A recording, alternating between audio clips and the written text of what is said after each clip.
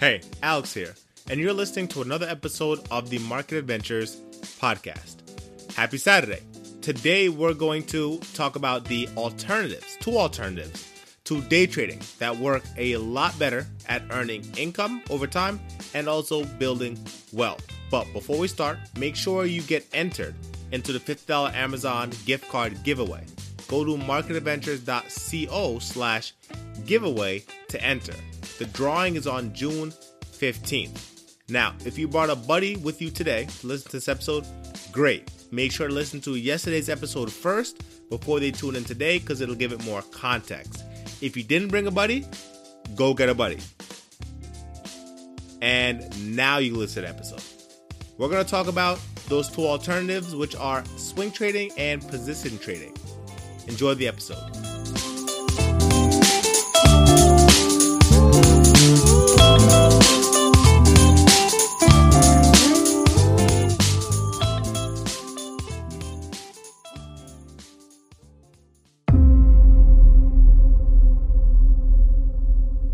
So the first one is swing trading. This is also not considered investing. Investing involves building equity.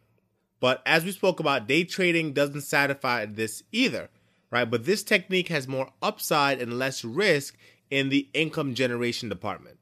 You can also turn profits into free equity with swing trading if you decide to, instead of taking in that money, you hold on to some free shares. So for example, when I was up big on Fisker, right? Ticker symbol FSR, it's a EV play. When I was up big on Fisker for my swing trading, instead of taking the profits back in cash from my cash balance, I actually sold my initial investment and kept free shares of the company, right? So all of my shares are actually covered by the profits that I got from selling part of that position, right? So there's a benefit of swing trading. Now, this technique involves holding a position for days, weeks, or even months. Now, price targets from swing trades are typically larger, right? More to the magnitude of 2 to 10, meaning you're willing to risk 2% to make 10%, right? 2% is a pretty standard risk for most investors. Some investors don't even want to go below 1.5% risk, but 2% risk is pretty standard. Now, with swing trading, the risk is less overall, although it's higher on the individual play, meaning you're risking 2% on this one trade, where with day trading, you're risking 1%, but over the long term, you're risking less. Why? Because you're trading less. If you're trading once, right, or I shouldn't say once, if you're doing a certain amount of trades, but you're only doing one trade, you're getting in and you're waiting days, weeks, or months, you're not overly exposing yourself to more loss.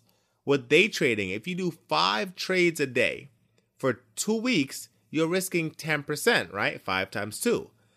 But you're risking 10% to make 15%, right? Assuming you want to make 1.5% per trade and you're risking 1%, you're going to get 15% over those 2 weeks, which is great. If you do compound over the year, you can be up hundreds of percentages if you win most of the time.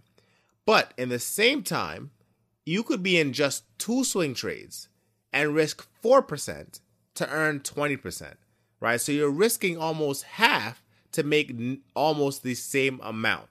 Now, the numbers are theoretical, of course, right? You could lose with both swing trading and win day trading, right? But there's a much more manageable loss with the inverse, right?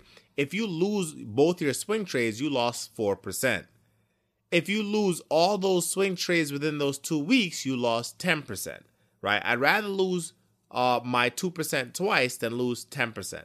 Again, assuming that the worst case scenario happened with the trading techniques. Position trading is number 2. And I hope I didn't rush through swing trading, right? Swing trading is finding a position, right? Finding a stock that you want to buy, or you can swing trade options as well, futures, etc. But finding something you want to buy, only being able to only risking a certain amount for loss, and aiming for a larger return over a longer period of time, days, weeks, or months. That's swing trading.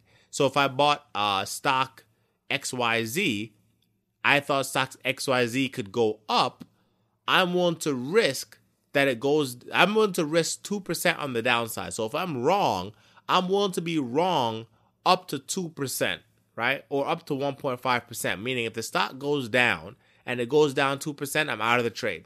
I was wrong, I lost, I move on. But if it only goes down, let's say 0.5%, I'm still in the trade because it hasn't stopped me out.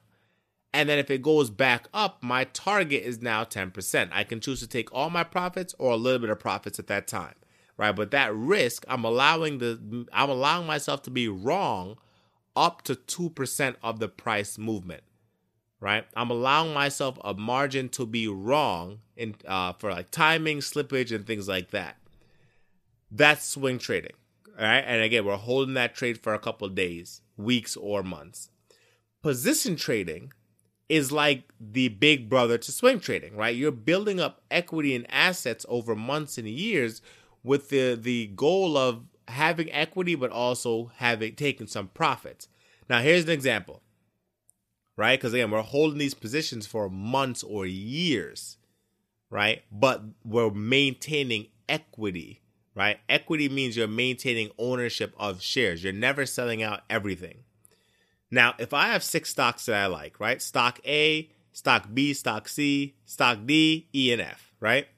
If stock A, B, and C are cheap relative to some professional price targets, right? What I think it could be, what analysts think it could be, like Uber, right? If analysts think it's worth $70 today, or this week it was trading for 40 and 50.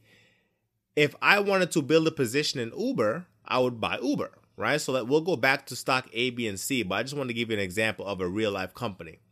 So if stock A, B, and C are cheap relative to price targets, right?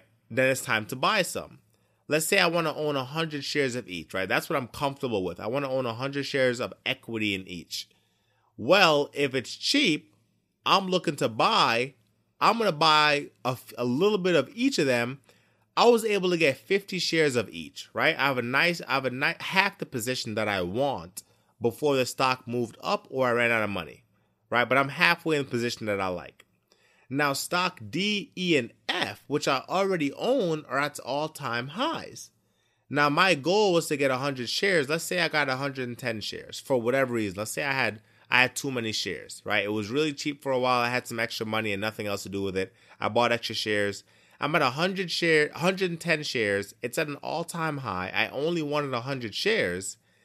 I can sell the extra shares and take some profits and still keep a healthy position. Maybe I want to sell more than just the 10 shares. Maybe I want to sell all the way down to 60 shares, right? I want to take 50 off the table because it's at all-time highs. I want to take some profit. If I take some profit, my goal is still 100 shares, but I'm just going to wait till it comes back down to a cheap price that I like, and I'll add back my position. Thus, I secured a good amount of profit, and I didn't lose my position in the company. I didn't lose my equity. My position may be reduced, but I didn't lose that equity, right? Now, I can keep doing this, holding my position, taking some profits at highs or reaction points, adding back to my desired equity when shares become cheap again.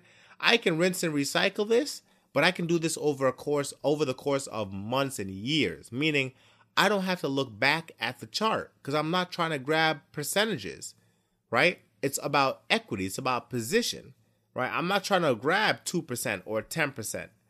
Right? Maybe a year down the line, I decide, okay, well, it's really high. The RSI is really high. And we're looking at macros, right? Something fundamental may have changed. Or let's say there's a pandemic, there's a pandemic. Right? Not to say that you should sell during pandemics or sell during large sell, not to say that you should sell with panic. But the point is, if you have a certain level of equity and you want to take profits, you notice there's a macro trend occurring.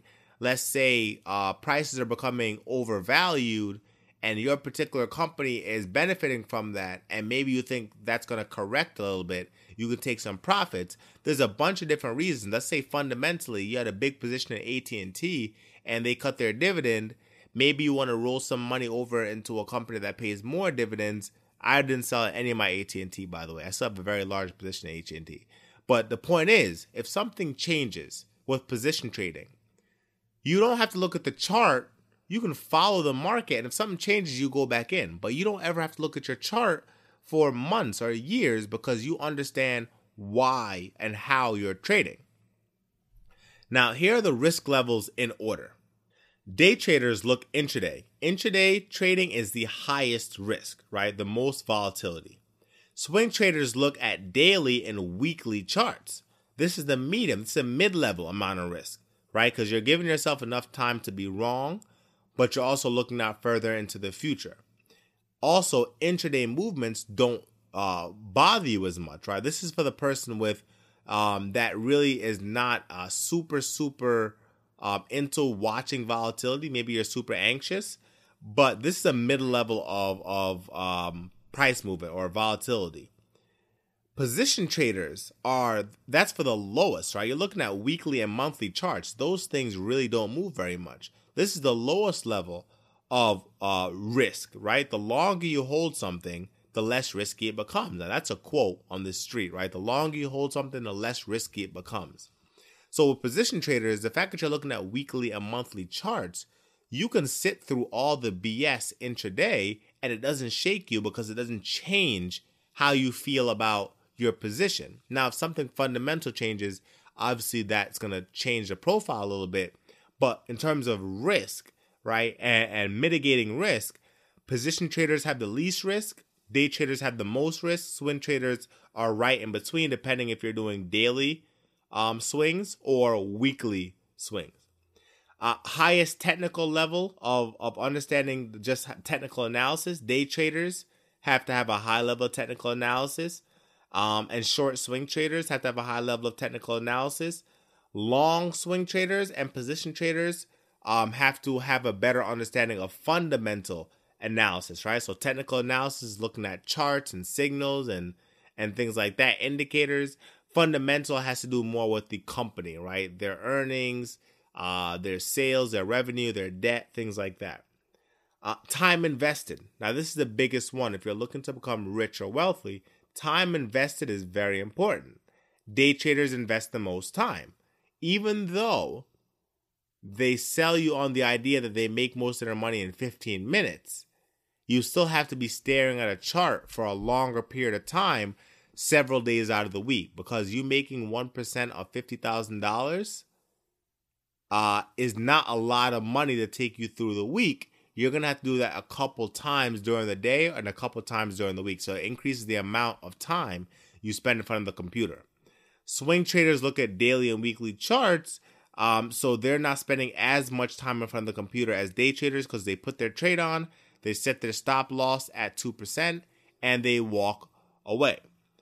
Position traders have the lowest time investment. They find a company that has fundamentals they like, and the price point is good relative to where it's been over the last few years, and they buy, and then they walk away because they're not setting a stop loss at 2%, right? They're looking to add to their position, add equity. So if the company goes down and fundamentals haven't really changed, they may look to add to their position depending on what their goal is, right? And then when they get to a position that they want to sell, they decide whether or not they want to sell to make profit. But those time span are months and years apart. So you're really not very active in the market, but you can build wealth. I don't want to say relatively quickly, but you can build wealth very intelligently that way with less risk because you're on the further end of the spectrum in terms of time invested and the necessity of being vulnerable to volatility.